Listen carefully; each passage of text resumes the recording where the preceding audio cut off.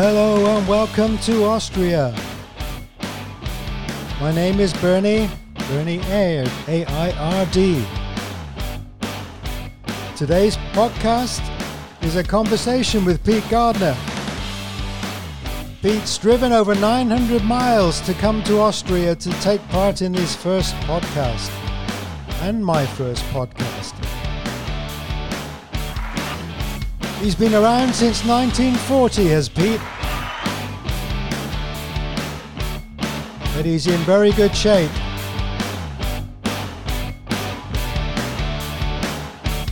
So, Pete, it's over to you. Yeah. Pete, welcome to Austria, and you've been coming here for many, many years. How many years is it? Oh, since 1980. I first came to Mittersill in 1980. Yeah. And I remember I was over in the other side of Osttirol there. And about 4 o'clock in the afternoon, I remember, got in the auto and came over the mountain and dropped down into this little place. Because I'm not keen on cities. I've been in too many cities as a truck driver. And I was born in the country, and I like the countryside. And I dropped down into Mittersill, and the first thing that I saw was an old farmhouse with all the flowers. I think it was maybe late July or early August, and the flowers on the house on the balcony and all this, they looked absolutely beautiful. And as soon as I saw these, I thought, yeah, this is me. And I came down into Mittersill, and I was looking for an hotel, and I stopped in the Ischenwert, which is now sort of a shopping centre. Yeah. And but anyway, going back to how things, to the start, which is I was born in the West Riding of Yorkshire, which later the politicians had a better idea for it, and they put us into Lancashire. Well, that didn't suit a lot of people. And quite a few years later, when this thing happened, when they put us into Lancashire, because I always considered myself as being a Yorkshireman, and that we'd been born in Yorkshire, a little place called Barnoldswick.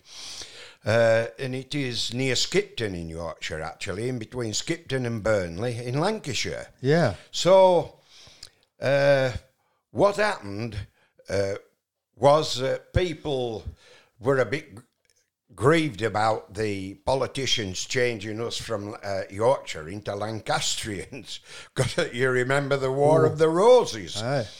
And what happened, the people, the council, moved the boundary, and they also moved the boundary, the Lancashire-Yorkshire boundary sign. Yep. And what they were doing at night, a lot of these Yorkshire people, they were going out there and digging the signs up again and bringing them back into Yorkshire where they were originally. And then the council somebody would discover this, and council would come and dig it up again and put it into Lancashire on the border. And this happened several times. But anyway, I was... as I say, I was born a Yorkshireman, but I was only very young when I was born. How old were you when you were born, Pete? Oh, I don't know. I can't remember. But anyway, I was born on the 23rd of August, 1940. And some of the first recollections I had as a child was I used to lay on the grass on our lawn outside my house, and I used to watch the German bombers coming over at night, and it must have been in the back end of the year when it was dark, and on a moonlit night you could see these bombers, probably 100 of them, probably more, and they were coming over to bomb places like Liverpool and Coventry. They even bombed our chip shop. And we weren't right happy about that. But had they known at the time, the Germans known at the time, in our town was the Rover Company, which were making engines for Spitfires and right. And so that would have been obliterated, and I think our small town, which is not a lot bigger than Mittersill is, it would have been obliterated. Yeah. So quite luckily, nobody knew. But in this factory, from 1939, when Sir Frank Whittle started working on the gas turbine engines instead of the piston engines. And I think he lived somewhere down in Worcester somewhere, and he had 2 or 3 of his oppos with him, and they were developing this gas turbine engine. Anyway, the government got them to come up to Barnoldswick, and they said that it took them 2 days to get here because all the road signs had been taken down because of the war. So nobody, the Germans wouldn't have known where they were going, but they didn't need to bother. The English people didn't even know where they were going.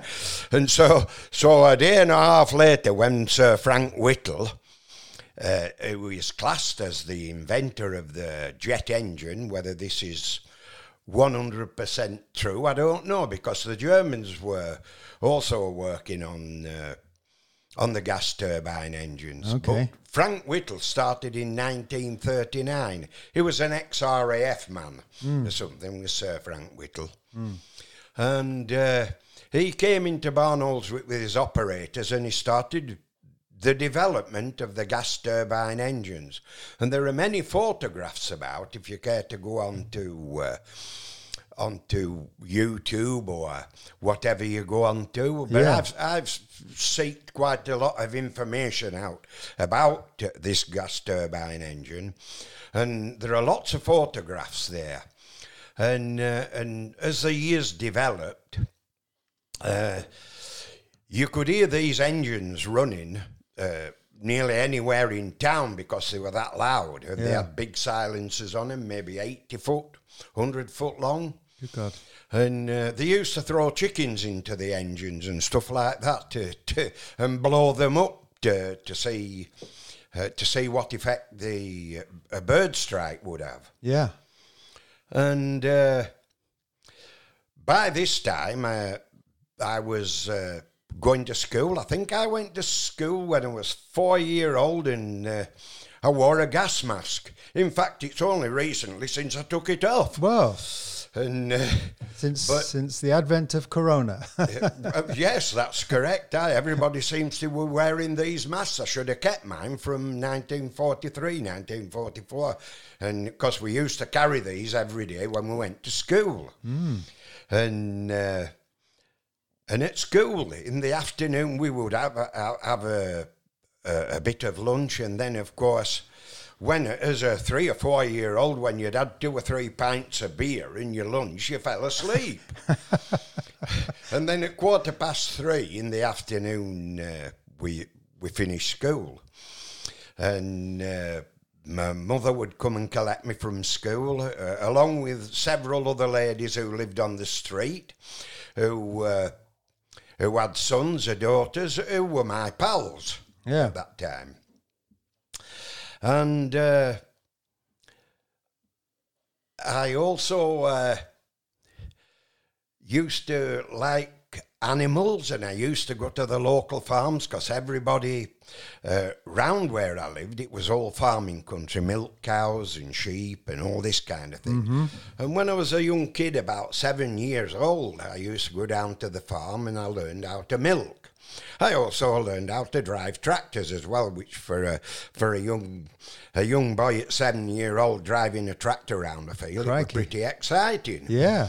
And probably a bit like Lewis Hamilton running around the track like he does today. But did your mum and dad approve of you driving tractors at that age? Well, they didn't know. My father was at work after he came out of the RAF at about 1946, 1947. Yeah.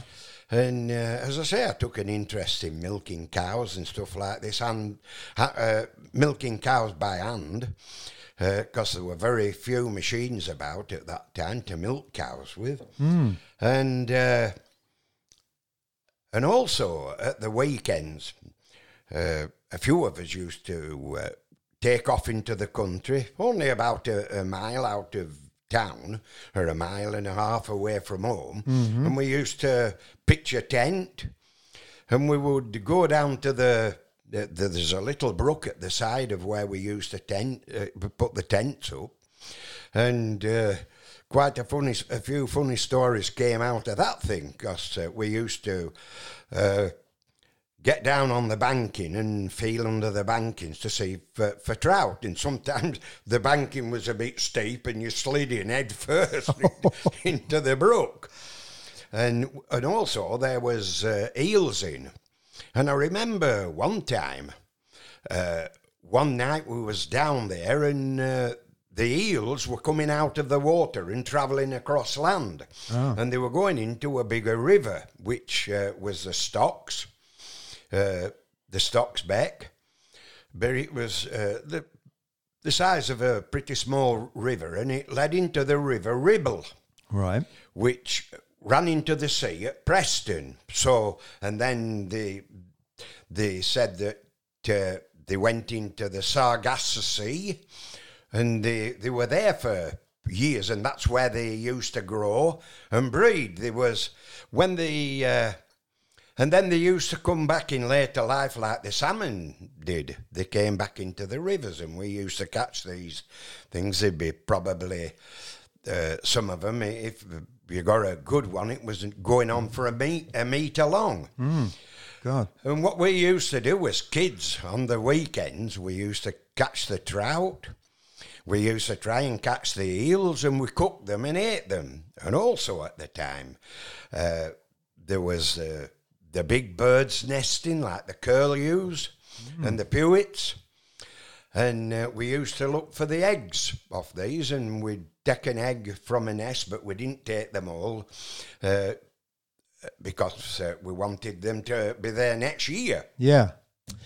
And occasionally we'll venture out into the country to take a few eggs off out of the farmer's chicken coop there.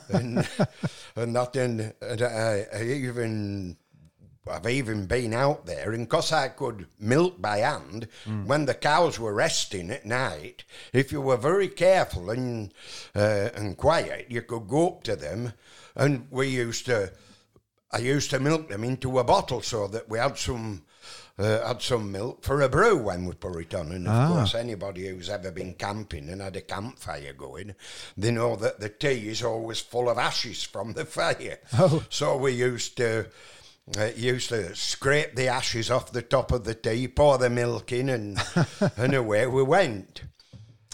And also there was some guys who were a bit older than I was, maybe be 12, 13 years old, and some of them came from very big families, maybe 8 or 9 children, some of them.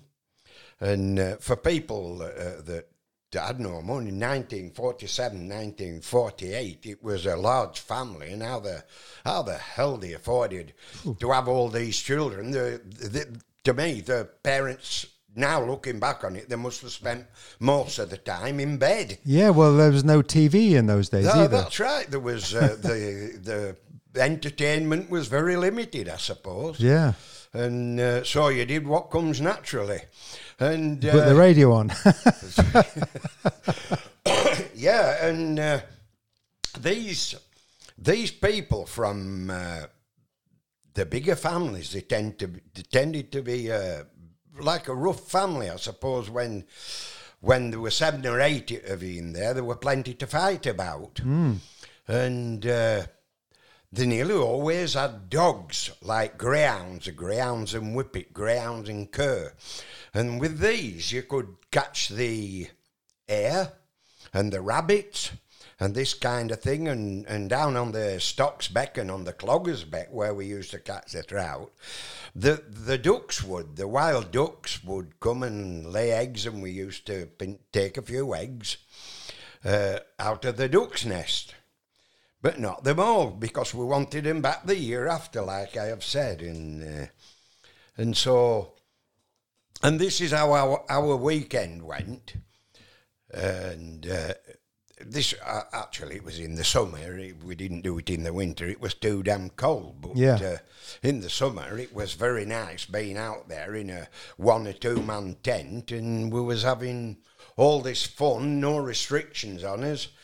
And just living a great life, which was really good at that time, because when you think about it, today, a young guy at 6, 7, 8, 9 years old, he could not go out into the country now and do what we did. No.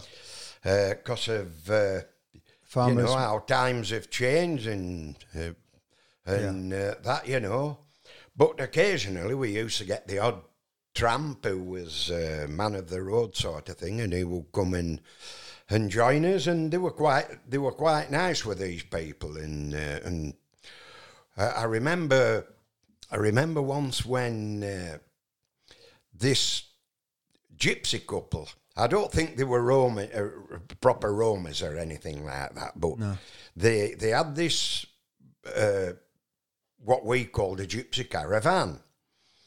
And this guy we would talk to him and his wife, and he would give us a woodbine or something like that. And this is how you get smoking at 8 or 9 year old. You thought you were being a man if you... Anyway, give us a woodbine or something like that, and we'd be smoking. And he showed us how to cook hedgehogs. Good God. Yeah. And which I'd never heard of before, and he showed us how you cook the hedgehog. You wrap it in clay, and then you put it on the fire for a couple of hours, and then when it was cooked, the clay was hard, and it cracked open, and all the bristles and the skin came off, and he said it was like eating chicken. I didn't fancy eating an hedgehog because... No. But how did they kill the hedgehog, Pete? I have no idea, but he had caught this hedgehog, whether it had been walking across the road or wherever, I don't know. But he caught this hedgehog. God. And they were living off the land. Yeah. Same as we were doing as young kids, living off the land. Same as duck eggs and this kind of thing. And you didn't eat any toads or any frogs or anything? Frogs' legs? No, nothing like that. No, it was just the trout and the eels and the rabbits and this kind of thing, and the hare. Yeah, I could imagine eating a rabbit, but I could not imagine even starting to eat a hedgehog. No, well, I couldn't really, but he said it tasted like chicken, but I never actually tried it, and then later, as I was growing up, got a bit older, and I got more interested in the farming. And when I left school, I started working on a farm. And it was a very big farm at that time. It was 265 acres, which in those days was a very, very big farm. Yep. And I think we was milking somewhere around about 45, 50 cattle. Mm-hmm. But I had been doing this for several years before I actually left school. And this is what I wanted to do when I left school. And mainly when I was at school, I spent more time looking out of the window than I did concentrating on what I should have been doing, mathematics, and I didn't want to learn Latin and stuff like that. That weren't my thing, and it's a good job really, because I've never wrote a letter in Latin or anything since I left school. No, same with me. They said you could, if you wanted, you could learn French, Well, I didn't want to learn French. The language I spoke is a type of French these days, but we won't go into that. But I wouldn't have minded learning German because my father spoke very, very good German, and that. But anyway, I left school and I went farming. Yeah. And I was driving the tractors, milking the cows, and I didn't bother how many hours I worked or anything like that. I think I was on about £2 a week when I left school in 1955. Yeah, which was a lot more than it sounds. I suppose £2. You know, I mean, to say £2 now, you just about buy half a beer Yeah. or half a cup of coffee. But I worked all week for that, maybe 60, 65 hours. Yeah. I worked Saturdays and Sundays, and it didn't make any difference to me. I just enjoyed working. And throughout my life, I've never bothered about how many hours I worked or anything like that. And I never did a job. I never went working on a job that I disliked. Yeah. And in those days, Pete, correct me if I'm wrong, did the children get pocket money from their parents or not? Well, no, I didn't. My parents had any money to give me. No, I didn't get anything like that. And I was taught from a very early age that if you want anything, you have to save up and buy it. So I got a paper round. Yeah. I also helped a guy do a milk round. And, of course, this was with a horse-drawn carriage. Yeah. And I remember getting up about 5:30 in the morning to do this milk round, and the guy in the summer, he had to go and get the horse to walk it about quarter of a mile to where the cart was garaged, and it was very funny really because he would call the horse, he would hold his hat out as though he had some food in it or a bucket with something in and check it, and the horse would bolt to the other end of the field. So Harry Tudor, the milkman, he would walk to the other end of the field, cussing and that, come here, you bastard. And then when he walked to that end of the field, the horse would bolt to the other end of the field because it knew there was bugger all to eat in the bucket. So, but eventually he would get it, and he used to get hold of it at with a tuft of hair up near its ears. Yeah. And he would get the harness on it and then walk it up and put it in the cart. It was a bit reluctant, was the horse. Yeah.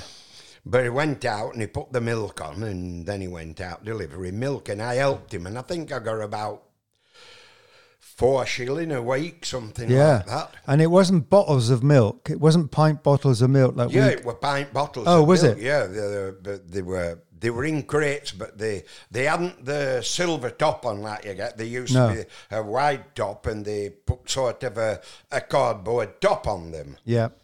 And it had a little button in the middle that you pressed out and you poured the milk out of that instead of taking the old top off. Yeah.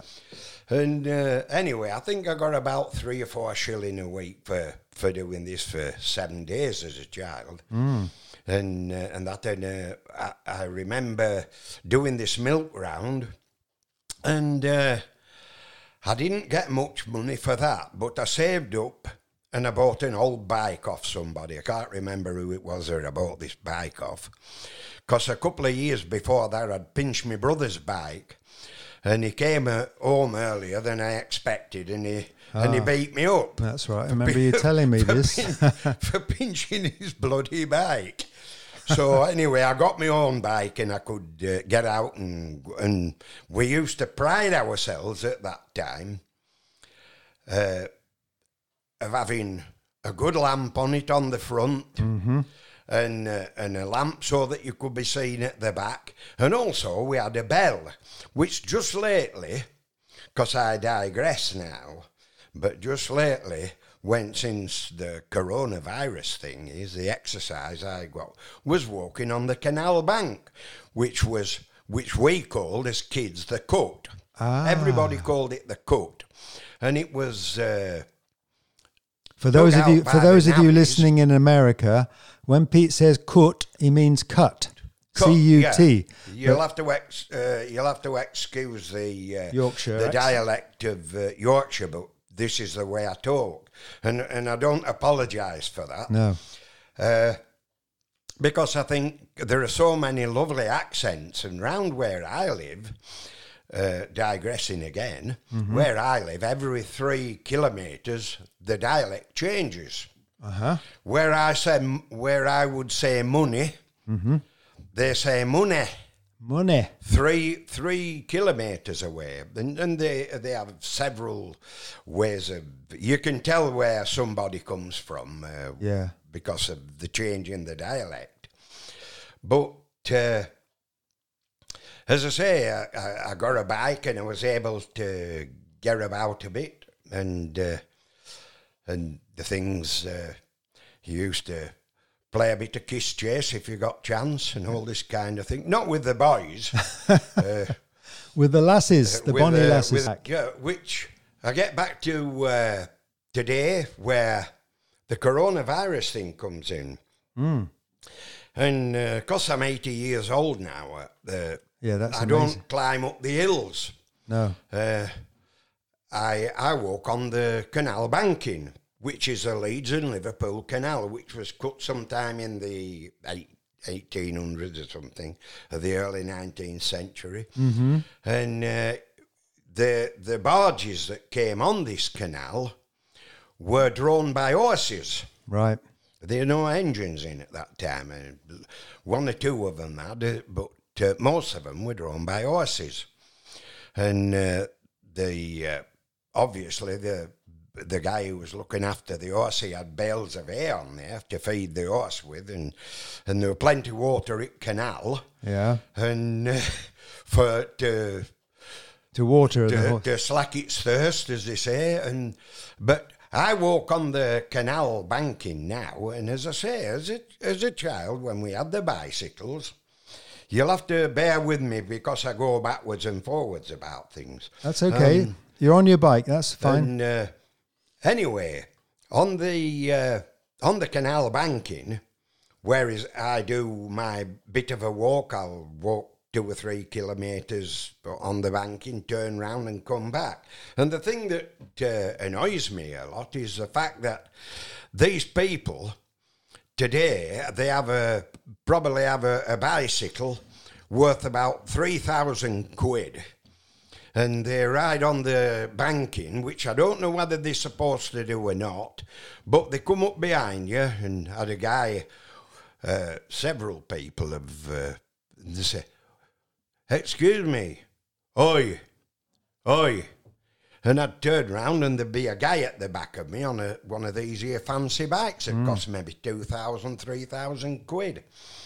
And I said, "What's up? Can't you afford a fucking bell on that bike? They only cost 50 pence, or a quid. Yeah. And this fancy bike, and they can't even afford a bell. They've no bloody lights on it or anything. And so I have to step aside to let these guys pass." Yeah, exactly. And but if they had a bell on 30 yards away, if they just clicked the bell, you'd know they were there and you could move into the side.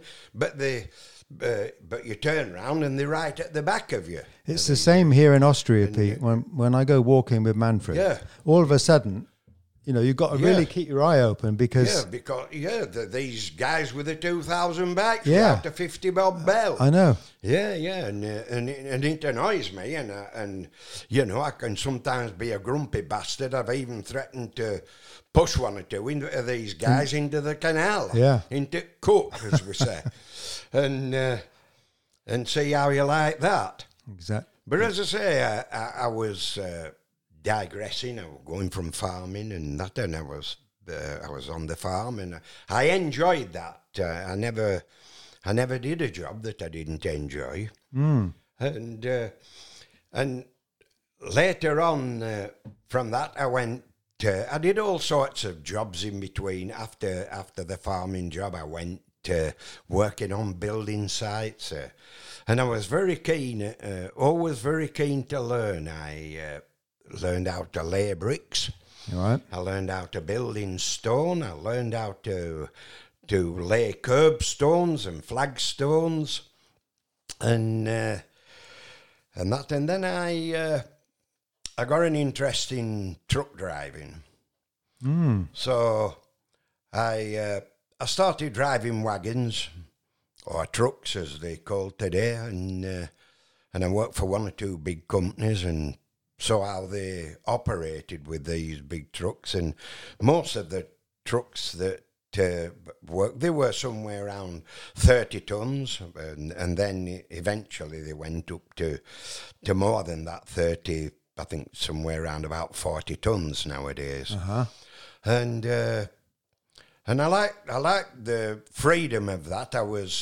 You were sat there in the cab on your own, and which suited me. And then I got chance of a job driving bulldozers.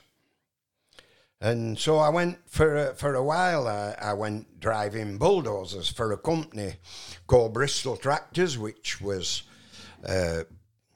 They were ensconced near Skipton in Yorkshire, and I went working there. I knew a few people who worked there on machines, but I went driving the bulldozers. Right. And it was all experimental work, was this bulldozer thing. And so I was stuck in various quarries, nearly always out in the country, which another thing suited me. Yeah. And I was out in the country driving these things to destruction, sort of thing. In all sorts of weathers. Yeah, 7 days a week, and we were working 12 days a week. Sometimes we did a 6-2 shift and a 2 till 10. Yeah. And that were 7 days that went over. It were Saturday and Sunday. You did occasionally get a day off, and I worked with some very interesting people. Developing these bulldozers. Okay. Which was quite interesting. And I still see the actual guy who was the chief experimental. He was only about 3 or 4 years older than me. Was this guy who was called Colin Holt. And he had a cancer lately and in his jaw and one thing or another, but I rang him up only a few weeks since, and was talking to him. He was a fella I really enjoyed working to. We're down to earth. A spade were a spade, and that, which was great for me because I'm a bit like that myself. Yeah. And as you may realise as this job goes on. That is actually very synonymous with Yorkshire people, isn't it? When I think of Freddie Truman. It is, Bernie. Yeah, they seem to, if they've got anything to say, we say it and bugger the consequences. And everybody actually enjoys that kind of attitude. I think it's something that we like to listen to. Freddie Truman, whenever he was talking. That's right. And of course, who's the cricket commentator? Boycott. Boycott. Yeah, Boycott. He's another, and he's been in trouble with this kind of thing. And then you get people like Kevin Keegan. He's from Scunthorpe, which is more or less on the border of the South Yorkshire. And he always talked how he felt, did Kevin Keegan, and it got him into lumber a time or two. And then, and the thing is about Yorkshire people, they are a bit blunt, like Freddie Truman. Yeah. And Peter Parfitt, who was also in the Yorkshire team with Truman, and that he had a pub a couple of miles away from where I lived, and occasionally I used to go there and have a beer and talk to Peter Parfitt. Very interesting guy. He spoke a little bit more refined than what we did, Peter. And Freddie Truman would occasionally come in, and he would stand there talking like it was Freddie. And he came in and nobody bothered him. No. And he just wanted a few beers, did Freddie. And and I think he was at loggerheads with quite a few people, probably throughout the England cricket team, something like that, or the selectors, because he always said what he thought. Yeah, what he thought, yeah. And that's, like you say, Bernie, it is a little bit typical of us, as, you know, blunt as a bloody bad axe. And we all remember the Monty Python sketch, Pete, don't we? 4 Yorkshiremen, that were funny at first. We have laughed at those things a few times, haven't we, Bernie? We Played have. them over and over again, and of course, Mr. Hilter, and some of the other Monty Python things. That's it were quite funny. Later on, I can't remember how old I would be when I was watching these things, but I used to like the Monty Python things, and the 4 Yorkshiremen used to suit me. Yeah. And also there was a couple of comedians, I can't remember who they were. They once did a sketch on one of the TV programmes about Yorkshire Airlines. Oh yes. And they was taking off from Yeadon, which is now called the Leeds Bradford. Airport, and they was taking off from Yeadon, and they said, now then, what we're going to do, we're going to go down runway, and then we're going to take off, and we're going to circle down, round, and then come back down onto land, because we don't want to go anywhere else but Yorkshire. And I thought that was quite funny. Maybe a few people down south couldn't understand this. What the hell are these guys on about? They took the mickey out of themselves, didn't they? Yeah, they were just taking mickey and that in... I can see the comedian. He was the pilot. Yeah, he was... Sorry, Pete. I'm just going to have to answer that phone. There will now be a short intermission. Yeah, short intermission while he talks to Marilyn Monroe.